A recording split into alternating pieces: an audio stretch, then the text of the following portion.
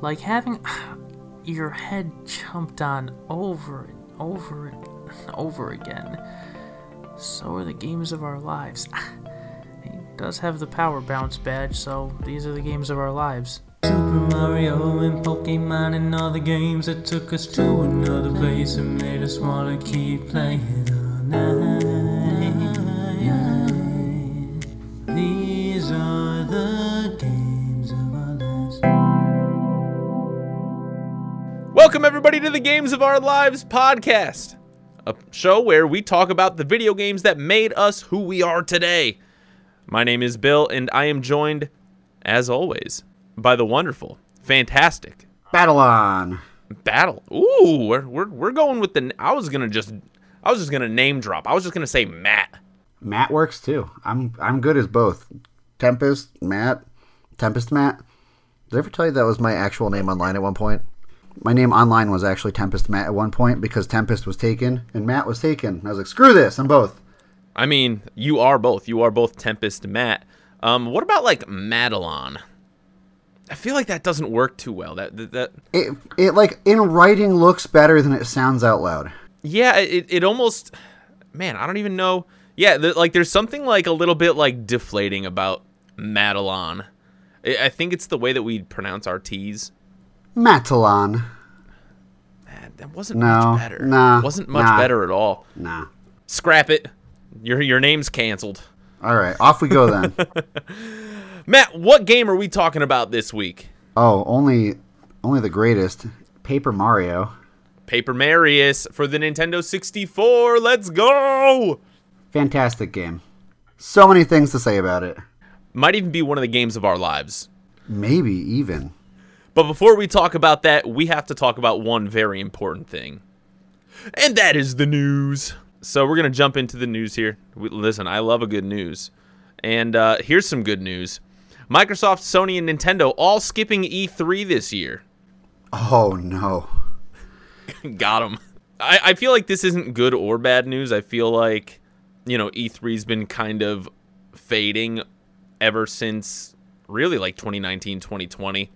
I don't think this is a big surprise to a lot of people. I mean, Nintendo's been kind of just doing their own thing with their directs, their quarterly directs, or like was it 3 times a year or 4 times a year with their directs?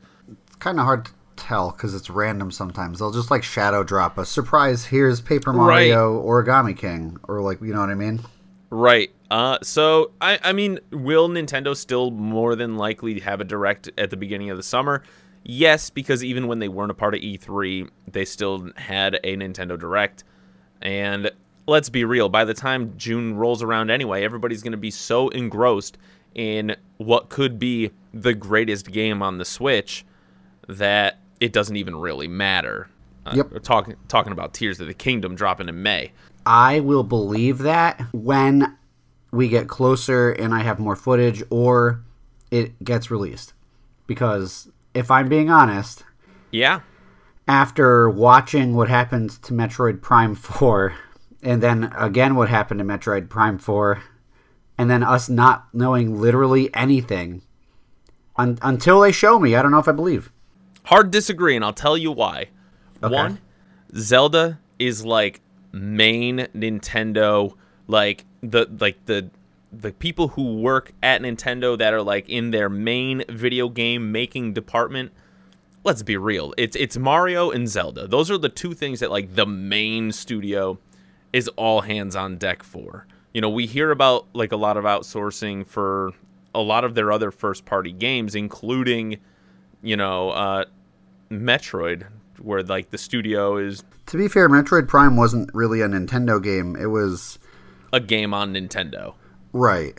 I mean, like, even, like, Kirby isn't made by, like, Nintendo specifically. It's Papa Sakurai. Yeah, it's Papa Sakurai. I mean, and let's be real, there's a new Kirby game coming out. It looks like a banger. But, yeah, no, I think Tears of the Kingdom, we literally already have, like, a release date. Sure, a release date could be pushed back, but Nintendo is pretty good about not revealing a game's release date until they're like, oh, it's coming. This is happening. This is the date. Here's Like, you're gonna get it. And I feel like Nintendo wouldn't mess around with Zelda, which is, let's be real, like one of their top 3 selling entities. And frankly, you know, the Breath of the Wild is probably still the best Nintendo Switch game to date that Nintendo has made, and it's going to be good. It's going to be a banger. You're not going to see me for a week and a half after that game drops. You're not going to see half of America. Maybe half the world. Yeah, you're probably right. But yeah, I guess E3 doesn't really have much of a purpose then. Yeah, and there's so many other like summer game events that happen in like June and July. You know, I'm pretty sure what's his name, the guy who does the video game awards, Jeff Keighley, does a little summer event as well. Plus, with all the indie studios that exist these days, I feel like a lot of these like big events for multiple games to be gathered together and celebrated kind of, you know, falls on the responsibility of like these smaller studios to work together to put out their brand. Yeah. And it's bigger for them. I mean, Nintendo, Sony, and Microsoft are, let's be real, they're too big for any one conference. Like, they can literally have their own conference and it would be fine. Because they're literally bigger than E3. So they are now. Right. I'm saying like right now. Which is a really weird thing to think about considering the history. I mean, that's just how big Microsoft, Sony, and Nintendo have all gotten over the last decade. It's just they're powerhouses. They not only control the flow of games, but they control the flow of gaming a lot of the time. So if they release stuff on their own, it doesn't really matter. You're still going to get the same stuff. It's just a question of like when you get it, where you get it, but it's still the same stuff. Right. Next piece of news. Very hype. Good for Pokemon cards in general. Oh. We have a Pokemon who's going to be coming back to paperback, baby. Ah, yes. We've got Kadabra, formerly banned. Ah, do you know the lore? Oh, I'm going to get into it. Okay. It's part of the news, you silly goose, because his name is all over it. Well, Uri Geller, who was a magician back in the 80s and still, I presume, is a magician today. He exists.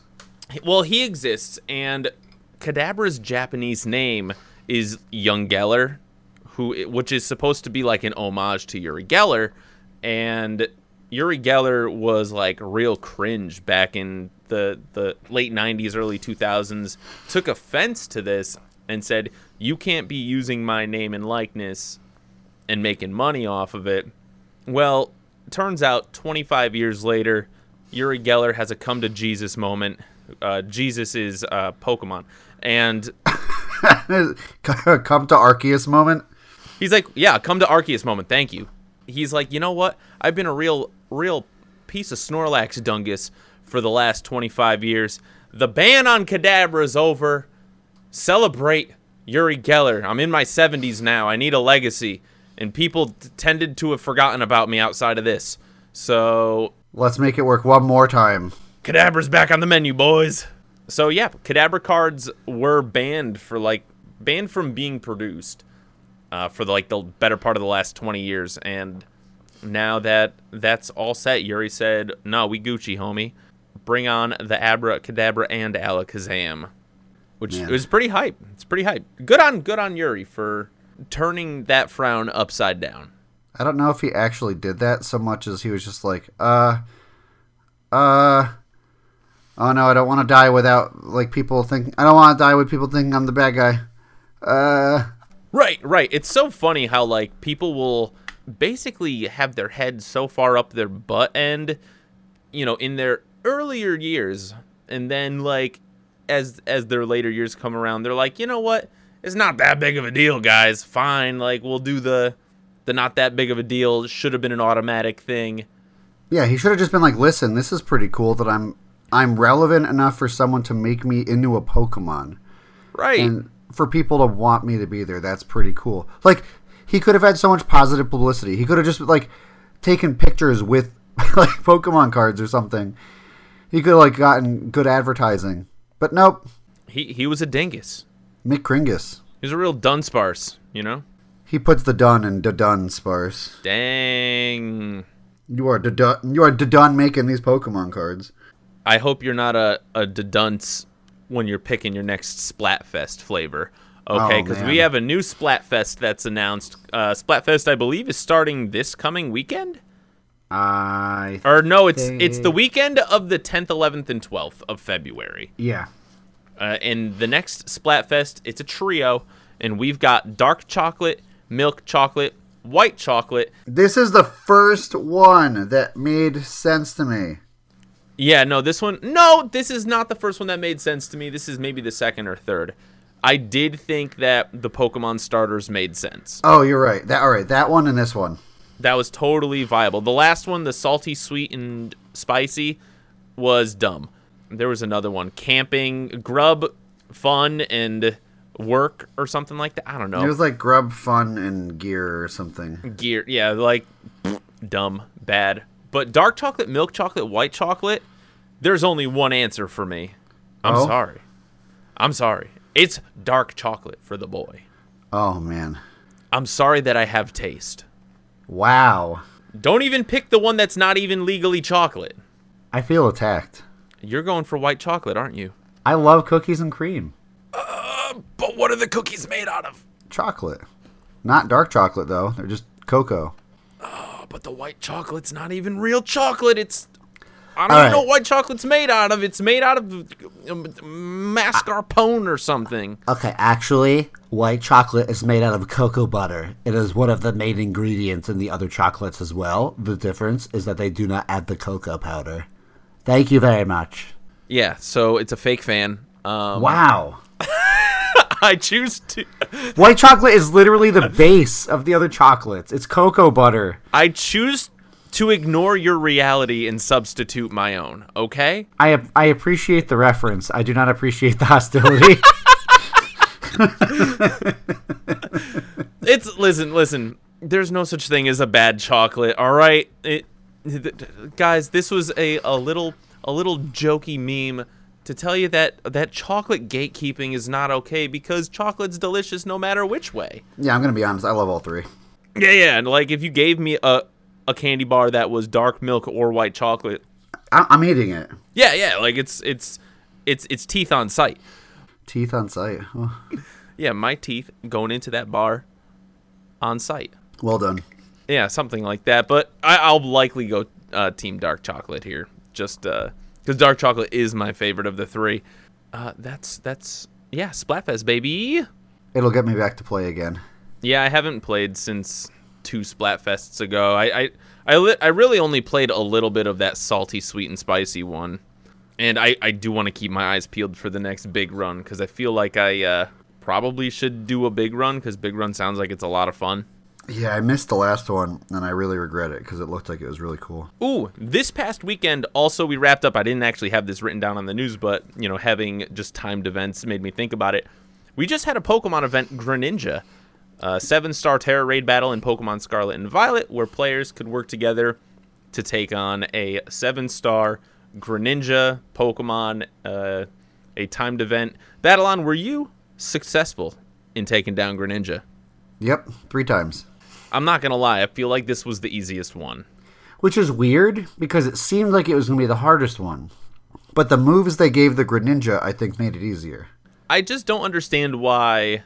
Did they get rid of Technician as its ability, or did it never have Technician? I don't think it had Technician. I think it always had Protean. I think they made Protean bad in this game, though. Or, just they nerfed it in some way. I don't know how it works. I think what happened is that when you're playing regular Pokemon, right, you're building your Pokemon. Right. If you're not competitive, you're not going to build max IV, max EV Pokemon. For Terra Raids, people who used to just not care about building Pokemon and they just wanted to catch shinies or whatever, or just play through the story, have fun, those people are now building max IV, EV Pokemon. I did that. I've never ever done that once, and I've done that intentionally multiple times now. Hard agree. Literally, that's exactly... I've never gave a toot about EV and IV training Pokemon, but listen, I won't go into a raid unless my Pokemon is level 100, fully bottle capped, maxed to the brim with vitamins, aka steroids. Listen, if my Pokemon's not juicing, then he's not playing. Alrighty, call me Barry Bonds, baby, because we're swinging for the fences. Hey, I mean, you might get an asterisk, but you'll still get the award. Hey, I'm the one with a pocket Greninja now.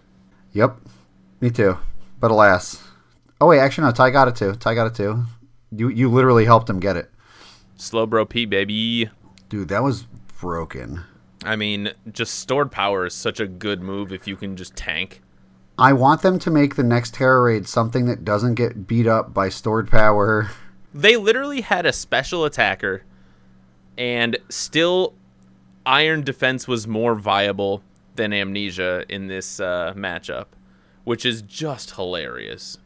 Like, Greninja's best move was Hydro Pump, and Hydro Pump misses like 20% of the time, so I don't know.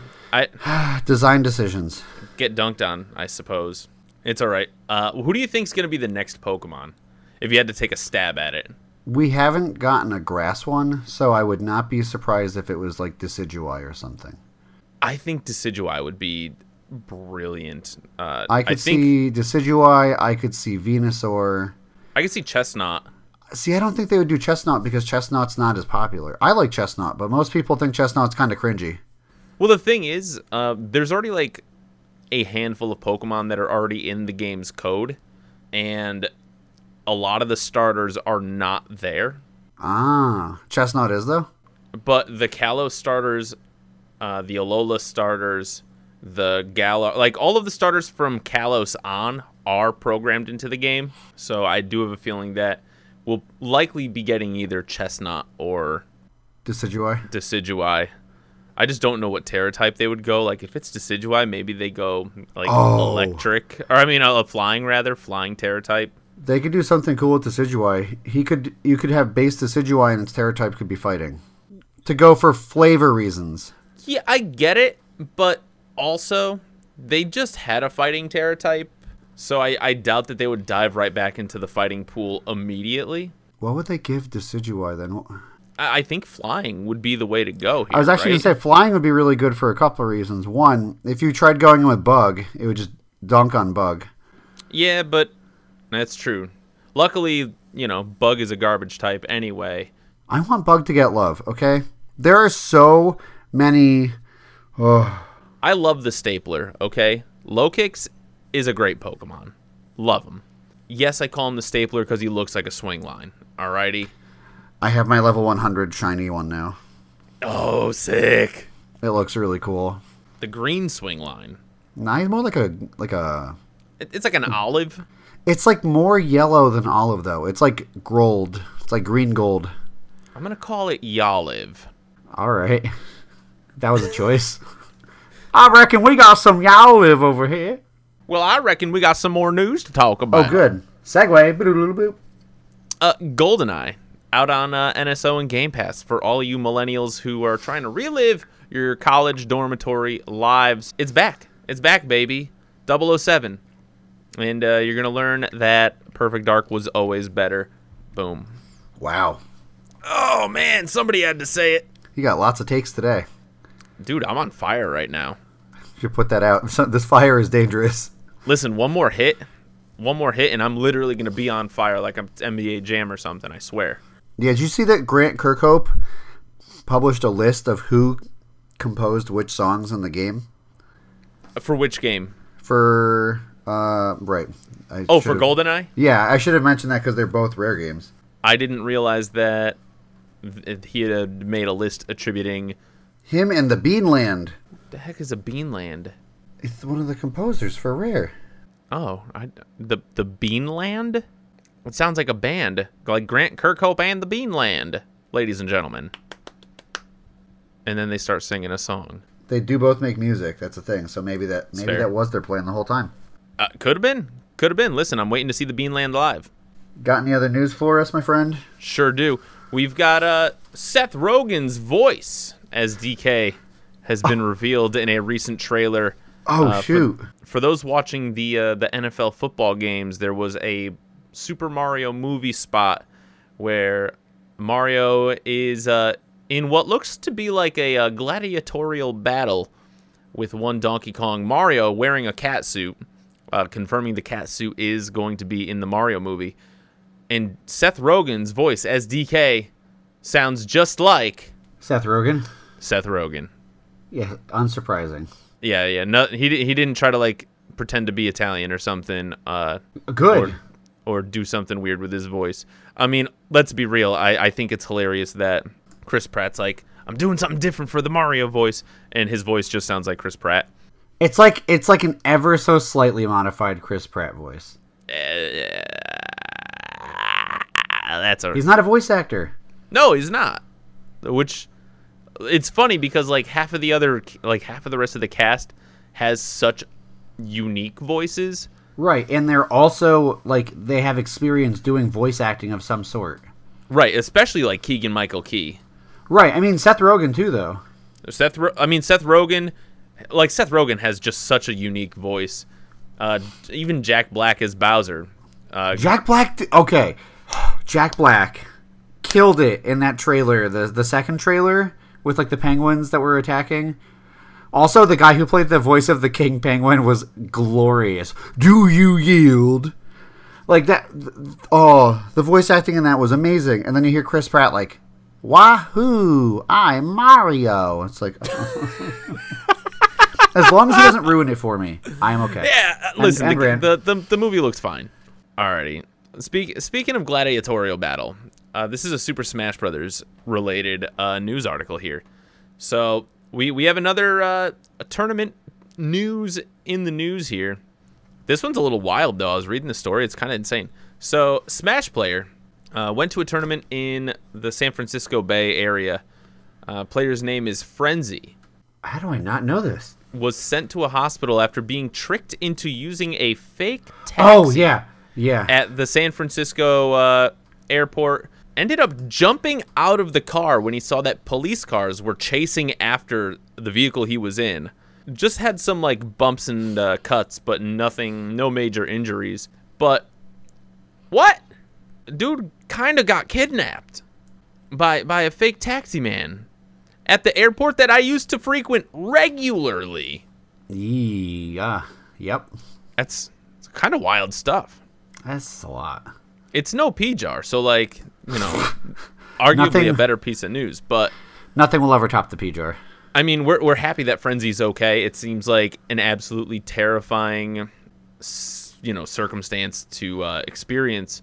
Yeah, what the heck, man? I have no words. Yeah, don't jump into fake taxis if you can help it. Is my advice here. But if they're getting good at tricking people, then use Uber, baby. Yeah, seriously. Just use Uber. Why would we not use Uber to begin with? Because, listen, he's from across the pond. Maybe he doesn't know how taxis work here in America. I don't know. But it sounds like the police were onto this guy pretty quickly. The police were chasing him. So I don't know. But anyway, more news. Couple more, and then we're getting into the game of the week. We got Marvel Snap PvP coming today. I'm so excited. All right, I love Marvel Snap. I'm excited. It seems like it's going to be really fun. I am curious to know how they balance things.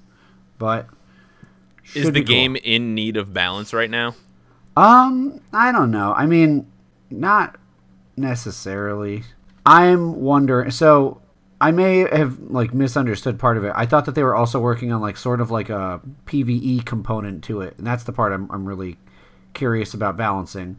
I think that being able to direct challenge people is smart because why couldn't you already? Sure. But it makes running events significantly more possible, from like 0 to 100% possible.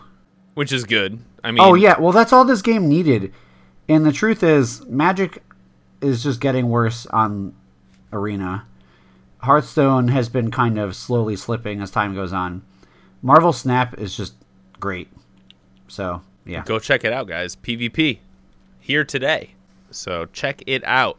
And the last thing I wanted to do, and this is going to be kind of like a new mini segment within a segment. You know, we talk about the news every week, and I feel like we should dedicate a small segment to games that are going to be coming out in the next month that we're kind of hyped for. I picked 3 games here. Feel free to disagree. Feel free to lay waste to them. If your favorite game that's going to be coming out this month didn't get named, it's because we absolutely hate it and wish nobody plays it. Yep, that's the only reason. That's the only reason. And it's not just because there's like 70 games coming out this month and I only wanted to pick 3 to talk about. What? No. All right.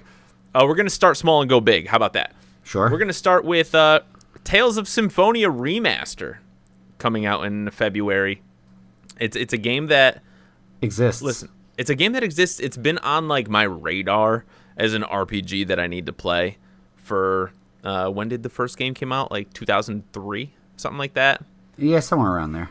So for almost 20 years, the game's been existing, and me being, listen, I consider myself a JRPG enjoyer to an extent. One of the other games on this list is a JRPG that both of us are stupid hyped for. I'm literally right now playing through a JRPG. We'll get to that later. But Tales of Symphonia Remastered, I mean, it's a game that people call one of the prettiest games on the GameCube as it is, I think. And getting a remaster of a 20-year-old game seems like a hype thing to do. So I'm here for that. I'm excited for it. Did you play any of the Tales games? I have played no Tales games ever, but I have watched people play parts of them. Or did I watch Skies? Is that the one where you do like airship battles? That's the one I watched. That's Skies of Arcadia, yeah. I did not think that looked like fun. But yeah, that I don't think Skies of Arcadia and Tales of Symphonia are the same publisher. I don't know. I don't think they're the same franchise. I've heard Tales is really good though. Right, like I've heard the Tales games are really, really good, but there's like Skies of Arcadia, there's Blank of Blank Blankia. There's a lot of them that are out there. But Tales coming out. Next up is Kirby's Return to Dreamland. It is a remake of a game that Matt and I have played together in the past on the Wii, and it is going to be introducing at least one new copy ability where Kirby turns into Palisand. Yeah, basically. It looks kind of cool. Yeah, it looks kind of neat. So I'll probably get this. This'll probably be a stream game or something like that. I have to play it with the kids, so the game looks adorable. The game looks cute. They're using a slightly different, instead of like the 2.5D that they used for the original game. It's kind of like a 2D hard outline on a soft background visual. It's almost like reminiscent of like a 3DS looking game. Yeah, but I don't hate it. I'll wait and see. I don't want to judge it until fair. I'm playing it. I mean, it's a 2D Kirby game, and it's a game that we've played before. We know what we're getting ourselves into a little bit here. Yep. Last game, which caught me by surprise. It's literally the reason that we're doing this segment here. Octopath Traveler 2 comes out at the end of February. Oh, how is this so soon? So Octopath Traveler 1, which originally I think came out in like 2017 or 2018, really early in the Switch's lifespan, caught both Battlon and I by surprise, so much so that we just fell in love with the dang game. Like, individually, this wasn't even like the two of us playing the game together, none of that stuff. We both just were like, this game is him, okay? Octopath Traveler, if you like JRPGs, if you have a soft spot for like those classic Final Fantasies from the Super Nintendo era, ooh boy, do we have a treat for you? I mean, the game it's a sequel to the smash hit, right? And Octopath Traveler 1 is now available cross-platform, and I believe Octopath 2 is also going to be available cross-platform. I think we could do an entire episode on Octopath. It's so good. Oh, we will talk Octopath. Absolutely. I think I'm going to be getting this one for the PS5, though. I don't think I'm going to do it on the Switch. I'm going to get it on the Switch just so I can play it wherever. That's fair. I'm not a handheld Switch guy. I just can't do it. Literally, we'll be in bed upstairs, and Rachel will be like, "Hey, get your Switch, then play a thing." I'm like, "Okay," and I literally bring up the whole thing and connect it to the TV upstairs. I'm like, I can't just hold it in my hands. Big, meaty claws. Thank you. I don't know. I don't know. I just like being on the TV better. I see it better. I think that's what it is. Like when things are small. The OLED makes that a lot better. That small difference is a big difference. It's true.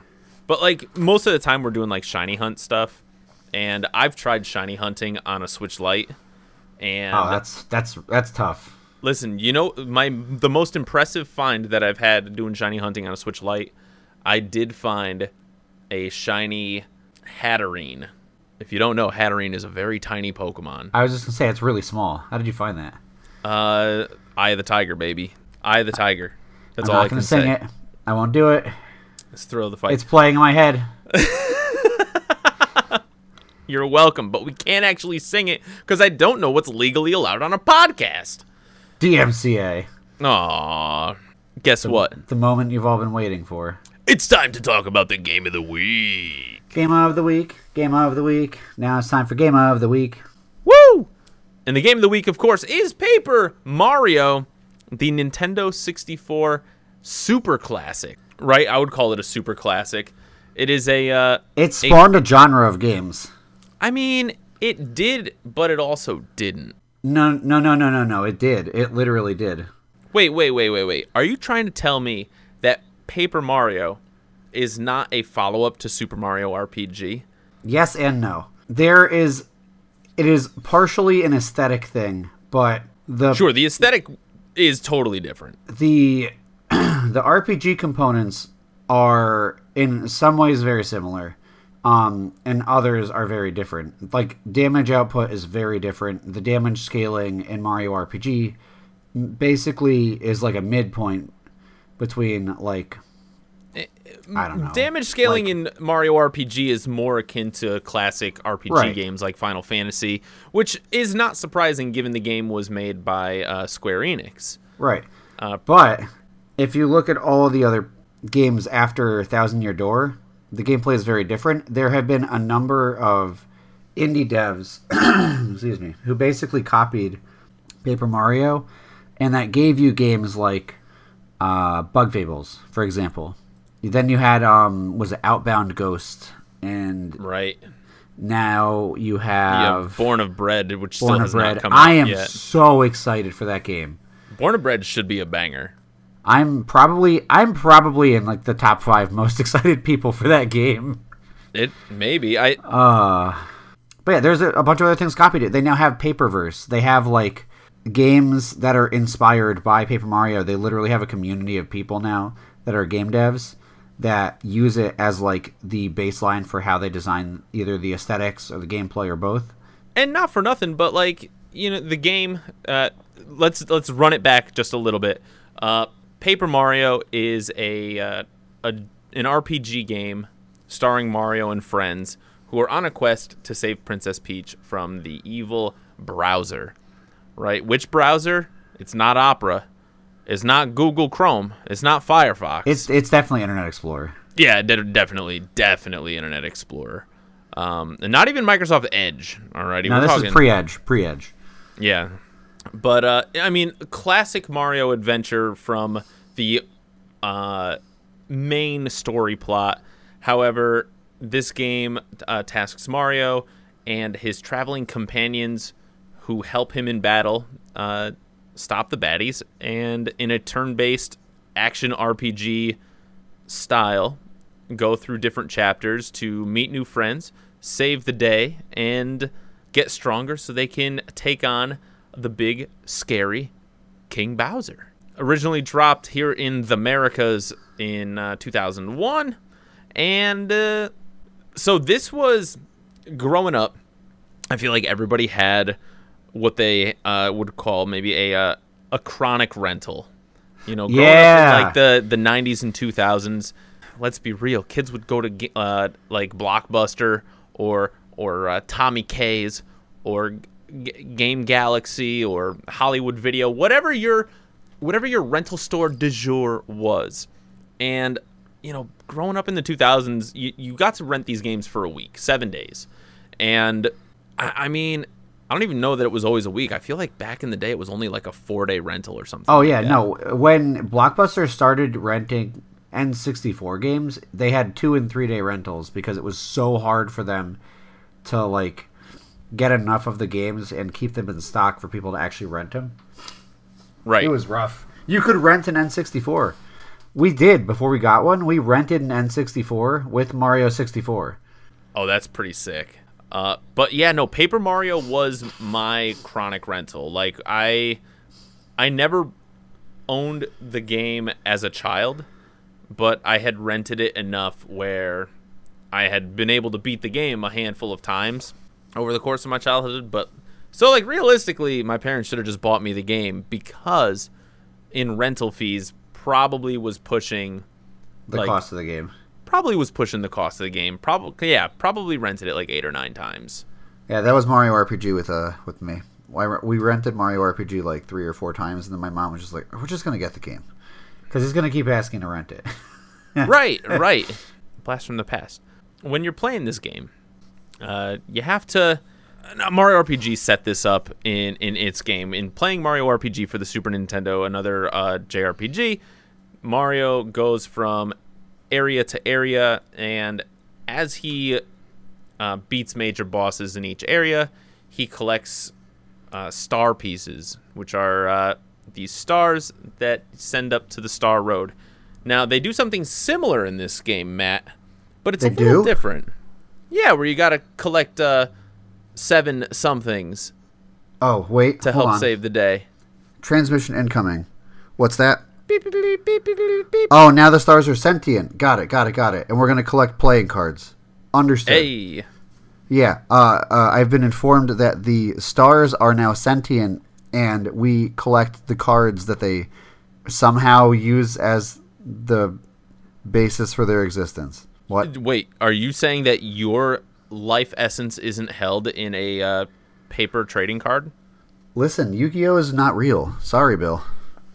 Listen, you don't have to explain Yu-Gi-Oh! Not being real to me. Sorry, Tony. We love you.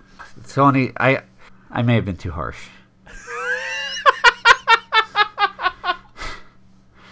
I'm so sorry. Didn't mean to drag Yu-Gi-Oh! Through the mud right here, but I didn't mean to wind you up or anything like that. That would just be unfortunate, right? That's a joke that he will probably be the only person that gets. never forgiven. Just like Tony will never forgive us for talking smack about Yu-Gi-Oh! What were we talking about again? Were we talking about Paper Mario? So we've got sentient stars who are on playing cards. The difference between these sentient stars and the star pieces from Mario RPG, not only do they have their own distinct personalities, not only does one of them have a mustache, not only are they future featured in Mario Party 5 for the Nintendo GameCube, but after saving each star, you also get a new star ability, which is pretty sick. Yeah, those are pretty important too, because they not only give you more power, but they also have like some kind of niche uses. I think they do a better job with the abilities in Thousand Year Door. But Yeah, they flesh them out a little more in Thousand Year Door, but this is a great starting point. Oh, yeah. And the fact that they were like, this system is a system that should exist because we're collecting these things. Let's Right. give them a gameplay purpose beyond just this moves you to the next areas. And the whole, like, charges up to give you the Star Rod power kind of matters, too, you know? Like, that doesn't absolutely. make sense without that. So it was pretty cool. I still think the best ability. There's 2 abilities that I feel like really just that go in harder than the other ones. You get Starstorm pretty early in the that's game. It. That's the only one. There are no other abilities. Realistically, you're correct, but in a pinch, Oh, Smooch. Smooch from Yeah. Miss Star Yeah, all right, you're right. Those are the 2. heals Mario's HP by 20, which, listen, if you play the game like us, that's like 85% of Mario's health right there. Yep. Like, you really don't even have to go much higher than 25 health to just be able to take care of business. I guess speedruns use some of the other ones too sometimes, because like... Sure. I mean, Eldstar, for healing 5 HP is close to half of your health, so... It's 5 and 5, though. You get FP too, so... Right, and cures status effects. Yeah. But really, you're using that as an FP boost Yeah. more than anything else. I feel like Mamar putting enemies to sleep could be all right as well. If you are trying to set up a plan, but the thing is, most of the things you would want to use it against won't fall asleep, so... Right. It makes more sense to do the guaranteed things as opposed to the, 50-50 coin flip abilities like Mamar's Lullaby or Klevar's Timeout. Yeah, and if I needed something to go to sleep, I would just use, the Sleepy Stomp or something. That's fair. Yeah, because it's usually one enemy that you're trying to target anyway. Yep. Now, going through this adventure, you're traveling through forests and deserts and snows and different things. Mario gets every once in a while throughout this story a new travel partner, and the travel partners are all kind of like a twisted take on traditional Super Mario enemies. For example, the first 3 friends that you find in the game are a Goomba, a Koopa Troopa, and a Bob-omb, but they all look different. Our buddy, the Goomba here, Goombario's got a nice little blue baseball cap. We've got Cooper, who is blue. He's got a blue shell, but he's also got a sweet little bandana and some wristbands. And then Bombette, bright pink, baby. Along with a tassel for the fuse. She does have a blonde tassel for Because a it works fuse. his hair. Hey, levels, baby, levels, layers. Listen, something that newer Paper Mario games could take a page out of here, but that's just me future complaining. Don't you worry. But each one of these characters has unique battle abilities. I don't think they have health in this game. No, they don't have health, but they can be stunned. If Right. they get hurt, they're stunned for that many turns. Right. The amount of damage they take is the number of turns that they get kind of downed for. But each travel partner in this game has unique battle abilities as well as a unique overworld ability, which can be used with, I want to say, down C. Back using them C buttons. Yep. So, for example, Goombario is kind of like your hint helper. Like, he'll kind of talk about what's going on around you, and he'll also kind of say, like, hey, there might be a weird switch here, or something like that. He'll also, in battle, give you the ability to tattle. Right, and tattling is a really cool ability. Wait, actually, no. He doesn't do tattle. Goombella does tattle. Goombella does tattle. His is multi-bonk. Right, I don't know that... Is tattle in this game? I don't think so. I think there's just a badge that displays enemy hit points or something like that. Yeah, it's like a heart or something. So Goombario uses jump attacks. Cooper can be kicked out of his shell, or his shell can be kicked to reach faraway objects or hit faraway switches. And he can hit multiple enemies on the ground. Bombette explodes things, and then, he gets a handful of other friends following him through the adventure, and each one kind of allows Mario to access a little more of each world with their different platforming and just overworld abilities. And they all have their own unique little personalities, like Lady Bo, who is bougie Boo, who lives in the Forever Forest, and she's got herself a bootler and everything. Oh, and it's his name. His name is His Bootler. name is literally Bootler. And she's about as rowdy as they get. She'll slap a fool. Straight up. That's what she does. Incoming fun fact. Yeah. Goombario has an unused sprite in Paper Mario 1000 Year Door. Oh, broken. The fact that we don't have him is a crime. He's currently my avatar for my Switch profile. Tyler's is Watt. Yo, Watt is... Listen, I feel like Watt was my go-to. Like, once you get Watt in Chapter 4... Watt, by the way, is a little Sparky. With, literally, it's got, a little... whatchamacallit in its mouth. It's got a light bulb as a pacifier. Yeah, it's got a light bulb as a pacifier.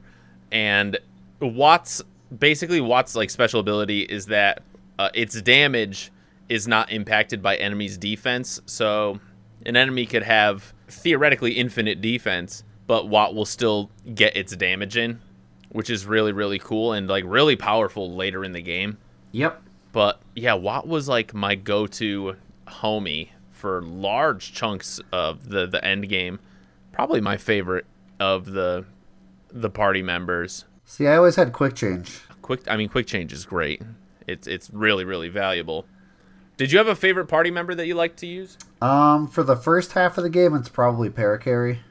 Oh, Parakarry's a homie. I mean, he can let you fly over jumps that are too big for you to jump over by yourself. Also, his damage output was really good. Because his Shell Shot. Shell Shot was really powerful. Did like 5 or 6 damage early game. Late game, I used a lot of... Depending on if they had high or low defense. If they were low defense, I actually kind of liked Spike.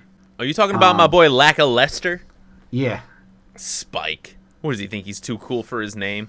Yes. Yes, he does. Or he wants to be. Yeah, it's true. But yeah, Spike is a Lakitu, and yeah, no, he's really, really good. He basically acts as Yoshi in Paper Mario Thousand Year Door. Except Yoshi has Watt's attack through defense trait because gulp. Right, but that does require flower points. It's not like its base attack. Correct. Where Watt's base attack is its best ability. If you're not speedrunning, yes. Yeah. I am not speedrunning. Yep. This game, it just adds to the legacy of Bowser in my mind. Bowser just continually being just like a prime spotlight character in the Mario franchise. And really, this is kind of... It's not the birth of like Funny Bowser. Because that was Mario RPG. Funny Bowser started in Mario RPG.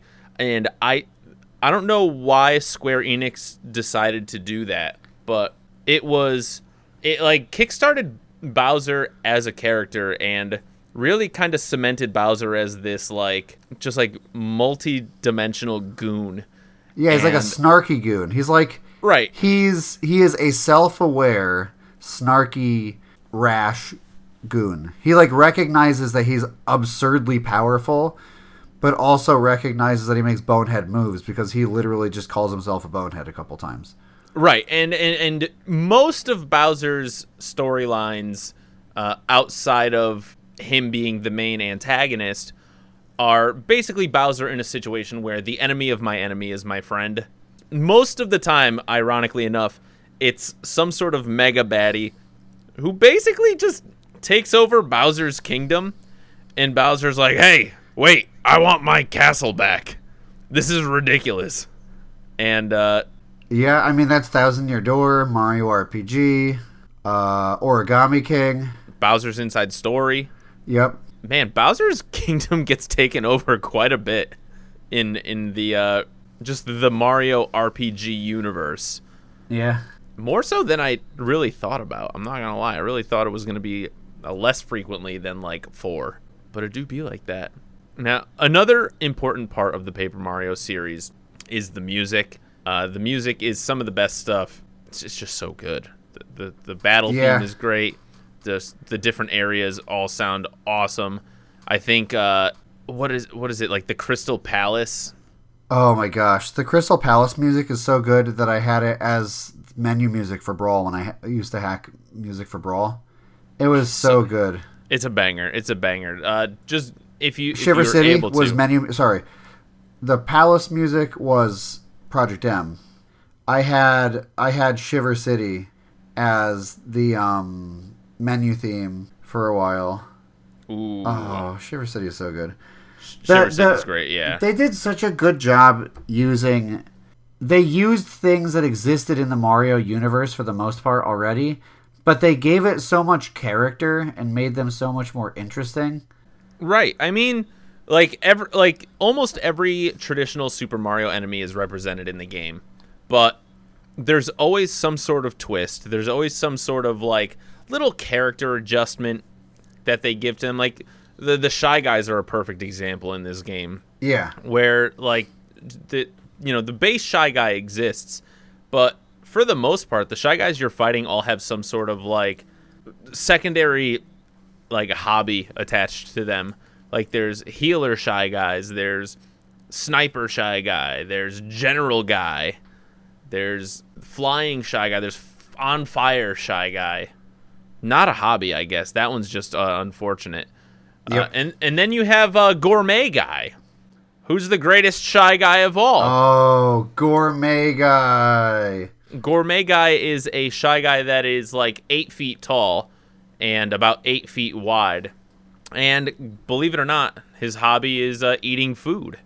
Which Specifically gourmet food. loves gourmet food. So much so that it becomes a key story point in the B story. Because of he's this literally Snorlax at one point. Straight up Snorlax, just blocking the way until he gets what he needs. So I guess no Poke-Flute involved here. But I did want to talk about the game's B story for just a second. Now, the main plot is Mario going on this adventure. The story plays out in like a storybook type way where each new area is a chapter in this book. And in between chapters, you get to play like mini segments as Princess Peach, who is trapped in Bowser's castle, which is currently flying high above the Mushroom Kingdom.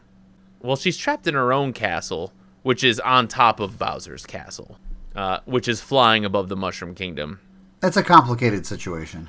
Yeah, but in between each of Mario's little escapades, Peach has the opportunity to kind of meander around her castle and learn new things about what's happening in the world below. And with the help of a little star sprite named Twink, she can maybe pass some information off to Mario to help aid him on his quest, or just learn about what Bowser's really up to. And some of these are just absolutely hilarious, including, we mentioned Gourmet Guy, a mini game where Princess Peach has to literally bake Gourmet Guy a cake. Yep. And as a kid growing up, this was one of the hardest things to do. Yeah, because you didn't have access to a stopwatch. Yeah, I didn't have a reliable timer, so I had to like count. I literally used a clock and like waited for like a clock to change minute and then do my best, because you had to like wait like 20 or 30 seconds while baking a cake. And if it wasn't, I think you had like a 1 second window either way. I think it was a little more than that. I think it was like 2 or 3, but it was close enough where like you had to be pretty accurate. Right, you had to be like between like 28 and 32 seconds or something. But if you got it wrong, he would like spit it out and you'd have to restart this process all over. And it probably took me like 6 or 7 tries to get this cake done, because I was a pretty dumb 11-year-old apparently. I don't even think that's dumb. I think it's just like, how many people are that good at keeping time that well? Like, who practices keeping time like that? Like, I was able to keep time in music by counting to 4, right? Sure, that's great. I never sat there and was like, how long is a second actually? And speedrunners have it easy because they literally have a clock right in front of them. Yep. Rude. Speedrunners. Jeez Louise. Oh my gosh, if you want to see something crazy, you should watch a speed run of this game. I bet it's wild. The out of bounds glitches that they do, like in I forgot the name of the tree level. I'm blanking. Oh, flower fields. Yeah, flower fields. You can jump behind the big tree and like warp around and do stuff and end up in areas that you don't have access to yet. Oh wow. It's really, really weird. Yeah, this game I feel like could be pretty easily broken. Oh yeah, there's a lot of things that are broken. Like using sushi in places you're not allowed to use sushi. Do you remember I showed you that trick in Shiver City where you can go in the water, and then if you go in the right spot, you can go underneath the ice, and then you can go through you're swimming, and then you just swim through the ground, and because of that, you just ignore all the cutscenes because you never technically walk into the loading zone. Isn't that like a Junior Troopa skip or something like that? Yeah, but then So you have to funny. get back out of the ground, so there's a way to do that, but there is a lot of really weird tricks in the game. That's super cool. The game wraps up with a big showdown between Mario and his partners and the big Bowser himself on top of a real Final Destination looking power platform, as it's known in the game. Bowser's stolen the Star Rod, which gives him invincibility, but with the help of the Star Spirits and, I don't know, the friends we made along the way, Mario is able to overtake Bowser, save the princess, save the Mushroom Kingdom, and then what happens after that is one of the greatest tropes in Mario RPG history, which, frankly, they got to get back to because it's such a banger every single time. I don't know why more games don't do this. Donkey Kong Country. I was just going to say, you did this, you talked about this during your stream. Oh my gosh, listen. I think character parades at the end during credits is such a brilliant thing. You know, the Super Mario RPG had a character parade during its credit sequence that was absolutely incredible. Paper Mario for the Nintendo 64, which showcases all the major characters that you encounter with from the beginning of the game to the end. Really just well done. That, you know, shows it's just like a good feel to like kind of revisit your whole adventure in this little, 5-minute sequence. And it's a shame that more games don't have character parades during the end credits. Yeah, I thought the parade was great. The Mario RPG one especially was pretty funny. Right. Because you had the, like, Axor and Mac and stuff Smithy's minions all getting bopped and stuff like that. Stuff. Yeah, very good. Squished Mac running around. Yeah, Mac, Bowyer, and I think Yardovich. Yeah. Yep. It's just fun storytelling in it. There's an air of the Mario RPG games and tone of lightness where, even if things are, situationally dire, the game never takes itself so seriously where they're not gonna like have some kind of silly joke thrown in there. That's actually one of the staples of the Mario RPG games in general, be it Paper Mario, be it Mario and Luigi, or any other really any Mario game with a significant amount of dialogue. There's always some silly shenanigans going on, and it really helps keep this like whimsical adventure out of like a dark tone, which is something I'm happy that the Mario franchise really hasn't done. They break that specifically though with the final bosses often, where when you encounter the actual final boss, sometimes it's obvious, sometimes it's not, where that it kind of adds to the intensity of the final bosses because you're like, oh shoot, they're really gonna like end the world or something. Right. The juxtaposition is really apparent, and because even leading up, and we'll talk about this when we talk about Thousand Year Door, but even that ending where you're facing off against Grotus. Oh yeah. Even still, even to like Grotus's last moments in the game, it's played as a joke in a lot of instances, and then you face the true final boss, and it's like, oh, it's go time now, is it? Yeah, you literally have the option in Thousand Year Door of just game overing by choice, which is very funny. Mario RPG, you have Smithy literally smashing enemies that you like were fighting as bosses earlier to make fodder at one point. Yeah, like, it's just like, and then you get to the final stage of Smithy, and you have like the graveyard where all of like the Smithy rejects. Your Bowser fight, you literally like become powerless, and he's like, any last words, punk? And you're like, we're gonna die. We literally can't touch him. There's a point in Thousand Year Door where you're like, everyone's gonna die. Like they save those moments for the very end of the game, and they're like, everything is fun in games, and then you get to the final boss, and you're like, oh my god, this is actually really dire. Everyone's gonna die. They do such a good job of saving that, though. The rest of the game, you're beating bosses and stuff, and like they're leading up to that, and it's serious, but they do such a good job of keeping it lighthearted. Just like stellar writing. Yeah, and that's definitely, I would say, the number one strength of the Mario RPG games in general is just their writing staffs that they have for these games are just so incredible. I don't know if it's you know like the localization or whatever, but it's always a 10 out of 10. Just the writing is always fantastic for these games, and they're really a great RPG to play when you kind of if you've been playing a lot of traditional JRPGs, there's a lot of like just end of the world, a lot of sadness, a lot of just bleak situations. Paper Mario's a good kind of counterbalance to those games where everything is going to be okay in the end, and you are going to have some fun along the way. These adventures don't have to just be trials and tribulations in the worst way. Sometimes you can have a kooky adventurer following you around, or sometimes you might find a fun little treasure chest or meet some really goofy characters along the way, and it's just as valid. They managed to get the serious stuff in there, so like that's not ignored. Right, it's not totally lost. But even in the worst games in the series, you have like Luigi riding in on a Mario Kart cart to save the day in Color Splash, for example. Like you just have such ridiculous. You have a temple for rock paper scissors.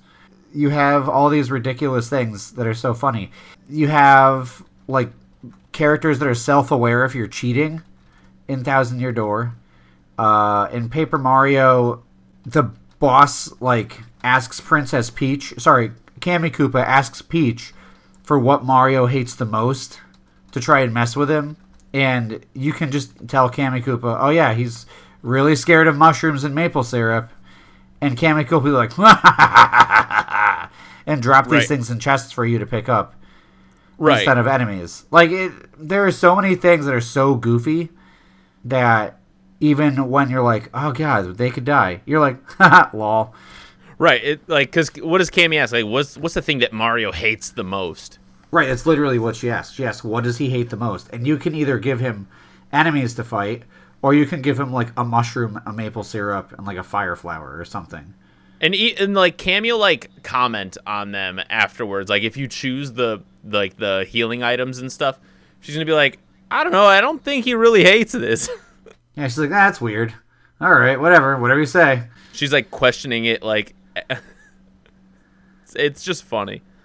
It has very strong malicious compliance vibes where it's like, oh, Bowser said do whatever she said, so whatever. The game is so fun. I'm sure there's a ton of things that we didn't even talk about yet, but there's just so much. There's so much to talk about. You've got Yoshi's where you have to save the day. You have the return of Raphael the Raven, who helps save you in the forest, even though he was a boss. And the fact that he lives among the Yoshis in a harmonious way. They look at him like a god. Right. The last time we he's like Maui. He's a demigod. Yeah, he's kind of a demigod. It's just funny because the last time you see Raphael the Raven in a Mario game he's a boss that Yoshi has to face. The fact that they're in one of the Princess Peach things, Princess Peach gets involved in the enemies doing a bit of a trivia quiz off. Oh yeah. That was so good. Princess Peach just gets roped into a trivia game. Why? Because they're short a person, and she shows up and they're like, well, we could send you back, but we do need one more. All right, come on down. and it's just a trivia game, and you win a badge that you can send to Mario. It's so... Or I'm sorry, I think that's what gets the sneaky parasol, which she can use to copy enemies' appearances, which is used in later... The future ones. Yeah.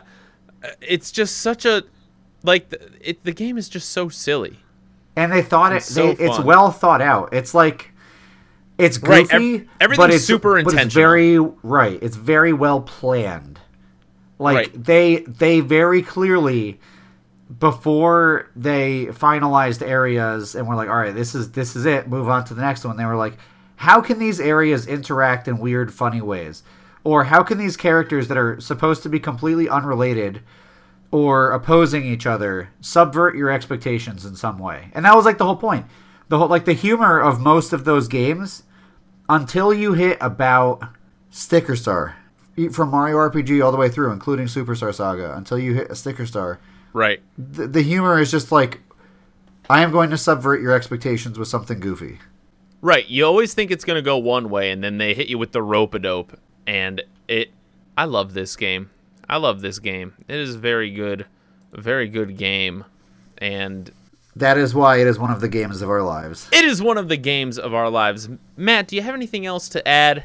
God, I could, if I really wanted to, I could talk for like literal hours beyond this. But I think the one thing, if you've never played this game, it's on NSO, and you should play it because it's super fun. You can customize your characters in a way and play it differently. There's really one or two right ways to do it. You know, everyone else is wrong, but. No, Correct. I'm kidding. Like you can do so many different things. You can favor certain characters. The stories are super fun. Don't be afraid to use an online guide if you get stuck, because there's like one or two spots where it suffers from like, this is older game design. Right. Sucks to be you. Good luck finding this thing. But other than that, like it's just so fun. It's just so goofy. You have like the whole Shiver City bit with like the murder mystery.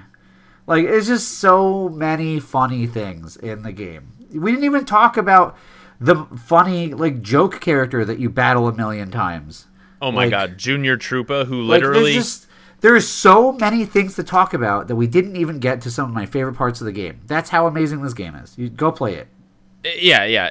It's listen. If you can't get an original copy, it's on Nintendo Switch Online as one of the Nintendo 64 games, and it's literally it's part of an insane set of Mario games that are just so incredible. And the last thing that I'm gonna throw in, there's a little farm that in the game exists. You get these things called Lil Oinks, and they're just these little different colored pigs.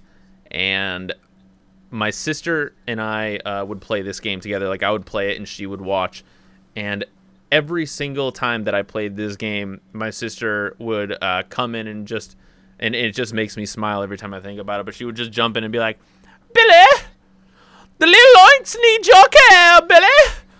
And she would say it every single time, and I would be in tears, cracking up, because you don't really do anything with the little oinks. Like, they can give you items occasionally. They're an essential part of the game, though. They are an absolutely non-essential part of the game. I don't know what you're talking about. Listen, you can play the entire game and not even touch the little oinks. I'm just saying that, like, they are an optional existence. But the little oinks are so incredible. And No, they're so, essential. You have to. Yeah, you don't get no. the experience without that. It's true. They're They're little oinks. they're little lottery tickets is what they are. Yes, But- that's literally what they are. But they're the little oinks and they need my care. And oh man, just so I funny. spent way too much time and money in that game doing that. And all for the sake of, like, getting one item. That you could have just gotten with the cost. But they're so cute, Bill. They're adorable. They're like little chibi pigs, and they just crack me up because they're so silly looking. So silly looking. Oh, hey, Sonny. So, man, I just got to give this game a tip of the hat, you know? Boom. Tip of the hat. It's Paper Mario, baby, for existing and making my life better. Yep. That's it, right there. I also got a new tip of the hat. This one is Oh. not a video game related one. This is just like an IRL related one. But tip of the hat to me. I'm tipping my own hat to myself because I got a new job and it starts in a couple of weeks, and I'm very excited because Yay! it's Congrats. a good thing. So, woo, new job. Let's go. Matt, you got a tip of the hat? Similarly, in that regard, I have a tip of the hat to my sister, Kiwi. Hey. M got sponsored, and apparently her sponsor is going to fly her out to California for an event there. Yo, that's Um, sick. Congrats, In Em. the span of like a month and a half, 2 months, she went from being unsponsored and being like, I don't know, do I actually go back to school and do something, to getting sponsored through the esports program at a college that she's going to do the online program at. So she's in their like esports team. She's on their Smash team. And she's going to be competing for them. So college is basically like nothing now. And she got sponsored by Club Smash, and she's going to be on the same team as the world's #1 Belmont player in Ultimate. So, like, it's pretty sick. That's insane. Oh, and she's studying psychology, so she's been able to, like, so far in the work she's doing for school, she's been citing things from Healthy Gamer, Vsauce, Veritasium, and a bunch of other stuff. Like, it's so cool. It's just really cool. That's so sick. That's awesome. So, I tip multiple hats. Yeah, congrats, Kiwi, for just doing the dang thing. In contrast, with every tip comes a wag of the finger.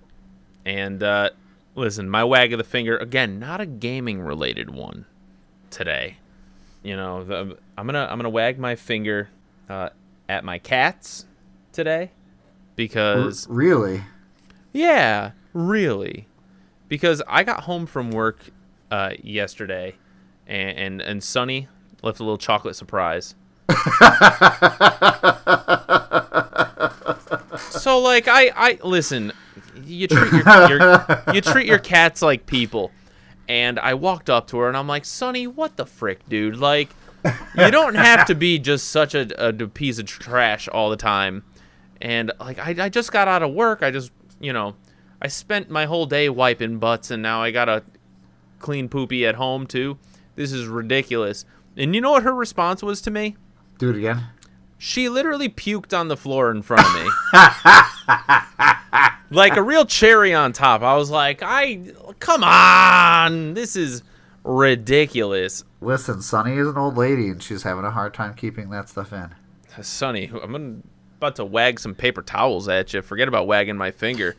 Like, gonna wrap her in bubble wrap. I don't know if that would work very well. It'd be some stinky bubble wrap, that's for sure. But that's my wag of the finger. Matt, what's your wag of the finger this week? Atriox should not exist. Who the heck is Atriox? Atriox is a Twitch streamer who was apparently subscribed to a site or a member of a site that was doing deepfakes that were very lewd and illicit or explicit. Both? I'll go with that one. Probably both. But it got caught while streaming because apparently it was like on his browser window. Bro left sus tabs open. Listen, I am a married man, so you know what would make people feel better? Maybe feel a little bit of pity for me. Maybe I'll have my wife as a prop, and I'm going to have her cry on stream, and I'll apologize about how I was watching deepfakes of Pokimane and other women, and they didn't consent to any of this. Yeah. So that apology was not an apology. It's just like, homie got caught with his hand in the cookie jar and wants people to feel bad. Listen, it's the only food I had was the cookies. Right. It's like, and then you look to the left and there's like a burger bar and you're like, bro, that is not true. Bro, you literally have a wife. 1. 2, leaving tabs open during a live stream. Bro, if you're going live, rule number 1 is to make sure the only tabs that are open on any browsers that you are using during a live stream are those that are relevant to the stream. If they are not, close them. And if you can't handle that, then you're a bad streamer. Like that's a rookie move, and that's some amateur hour stuff. That's just not professional work. And the fact that you got caught, looking at deep fakes of people, 1, without their consent, 2, it's just like cringe and creepy and weird and gross, and like, damn, dude, cry about it harder with your wife crying in the background. I'm not gonna feel bad for you because you're a freaking lemon. I almost dropped a hard F on this podcast. I don't even normally do that. He just deserves it though. He's just such a he's- loser. He's like scum of the earth. I hope this guy goes for a fake taxi ride sometime. You know what I'm saying? Is that too much? Is that going too far? No, I feel like if anyone deserves it, it's him. Yeah. Sorry, Frenzy, but Atrioc deserved it, not you. It's facts. Wag of the finger, dude. Big ol' wag of the finger. Can't end on that note though. It's just so bad. So I guess everyone look forward to those upcoming games. Maybe go watch. We're not done yet. We're not done with Oh, the okay. podcast. You think we're signing off on the podcast? Like, there's a whole other segment we got to talk about. I got scared for a second, Bill. I was afraid that we were going to leave on such a negative note. We would never. Okay, good. Because we got to talk about the games we've been playing this week. Oh, you're right. Good call. Good Come on, call. son. Come on, son. Ah, Folks, he's still new to the podcast. I'm Give new him- to this. cut I'm him still some new to slack. this. So we've got ourselves the last little segment called What Games Have You Been Playing This Week? I'm going to start and just say on my Twitch channel, twitch.tv/BillTheFajita, I have been embarking on a Donkey Kong Country marathon, which now is a 100% marathon, where I am playing through every single Donkey Kong Country game, including Yooka-Laylee and the Impossible Lair, over on my Twitch channel, Tuesdays and Thursdays, 5 p.m. Central, baby. But You should go watch. I'm just saying. But that's not all. I've been playing a handful of other games. This was a very productive video game week for me. Oh, yeah? Yeah. I got 3 other games to talk about real quick. One I'm going to brush over because there's a lot of controversy behind it. And, it's just like the person who made it is a real scumbag and a real piece of work. And it's unfortunate because I'm actually enjoying playing the game. Is it Hogwarts Legacy? No, it's High on Life. Oh. Yeah. Yeah, Because Justin Roiland is. I was gonna say you're not a Harry Potter guy. That's surprising. I'm not a. Well, the Harry Potter game doesn't come out until February, but I actually didn't want to bring it up because I'm like, I don't know. There's a lot of heat behind that game, and I don't want to get involved in that heat. But here I am playing High on Life. So I'm gonna catch some heat. But the game's kind of fun, so that's why. And it's on Game Pass. I have Game Pass. Then I was like, all right, well, let me check it out because I like a little first-person shooter action that are story-based, and the game's okay. I'm sorry that I'm playing it. I'm not sorry that I'm playing it. The game, I'm having fun with it. JB Smoove is just too funny. Just be honest about the fact that you understand that the guy who made it is the guy who made it. Yeah, no, that I fully understand, and they also licensed an entire 90-minute movie called Tammy and the Tyrannosaurus Rex, a real-life movie from like 1992, starring Denise Richards and that one guy from Fast and the Furious, and you can watch the entire movie in this game.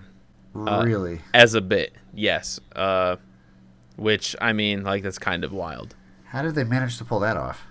They just have the rights to the movie. It's a crappy movie from the 90s. Probably only cost them like $30. Probably cost a little more than $30, but still. That's wild. Yeah.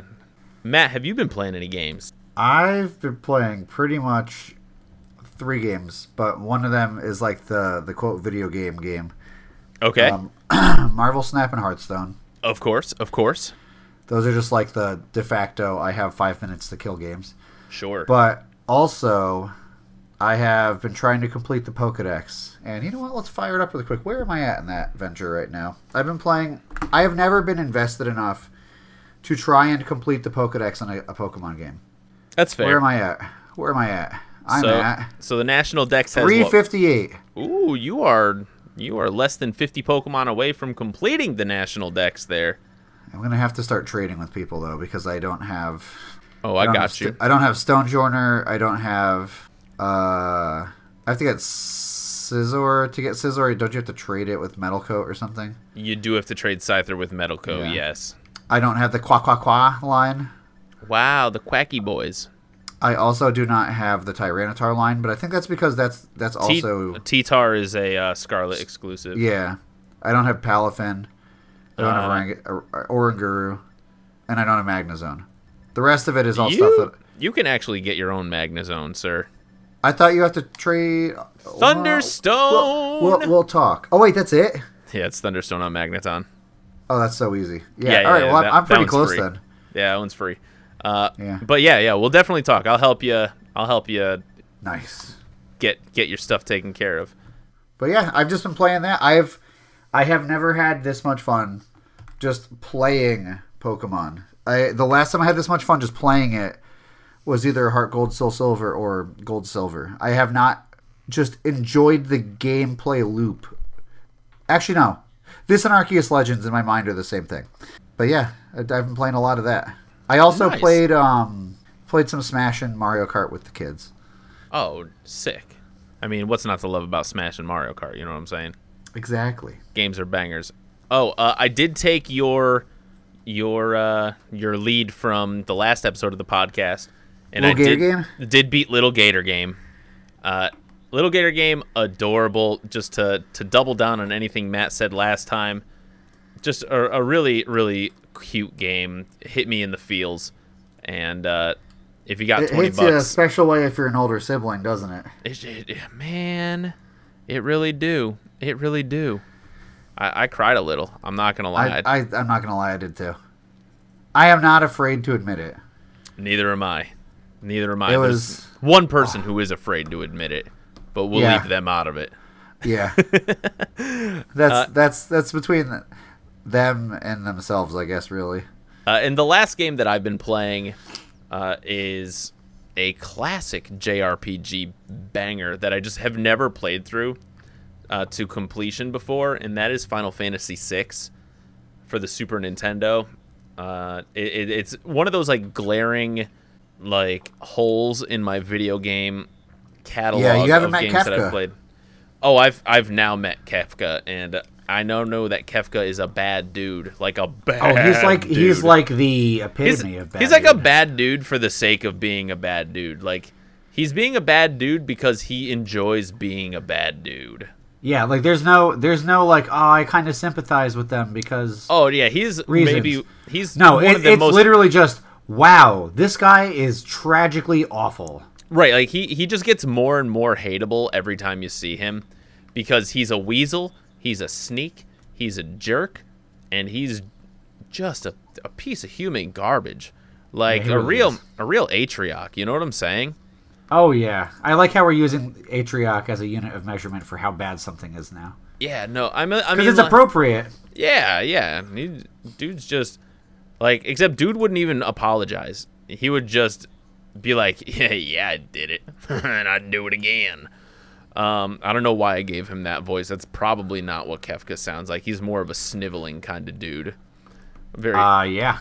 yeah, much. He's a big sniveler, which I don't know if that's a thing, but it's a thing. You know what I mean? Yep. Matt, any other Sure. games you've been playing? No, that's really it. I've just been putting a lot of time in Pokemon. I, again, never have been so into just trying to catch them all. And it's been so fun doing the terror raids too. Like even Oh, still, yeah.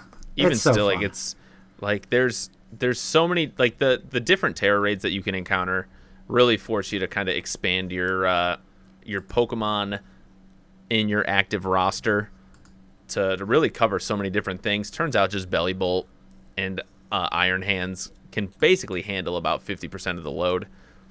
And Yeah, there is a lot. There's a lot you can do with a couple of things. You don't But- need a whole lot. but you got to get them drugged up. You got to make sure that they've had every steroid under the sun. Otherwise, what's the point? You know what I'm saying? I feel like you're focusing on a different part of this than I am, but that's okay. Folks, the takeaway here is that you should let your Pokemon do drugs. Yep, you said it. Well, thank you so much, everybody, for listening to this episode of the Games of Our Lives podcast. Listen, if you like the show, please leave us a 5-star review on iTunes. It really helps the show's growth. We are available on iTunes, Spotify, and YouTube. If you have anything you wanted to say to us about the show, you can drop a comment on the YouTube, or you can hit us up on Twitter or Instagram at the Games of Our Pod. And you can find Matt, our wonderful co-host, at Battleon on Twitter and on YouTube, where he drops little video game snippets and how-tos. And you Sure can do. you can find me at Bill the Fajita on Twitch, Twitter, Instagram, and TikTok. TikTok, I don't know, that may not be lasting a lot longer. I don't know, news these days is getting a little spicy on TikTok, but TBD on that. But most of the time, you can find me hanging out on my Twitch on Tuesdays and Thursdays at 5 p.m. Central at Bill the Fajita, playing this week some Donkey Kong Country. But folks, thank you again so much. We cannot wait until next episode where we're going to talk about why LaCroix is the best seltzer of all time. We're also, important detail, looking for a new co-host. You got my resignation. Oh, well, I guess next I episode could do we'll be looking for new co-hosts as well. Yeah. But thanks for listening, everybody. Have a wonderful day, and we'll see you next time. Bye, everyone.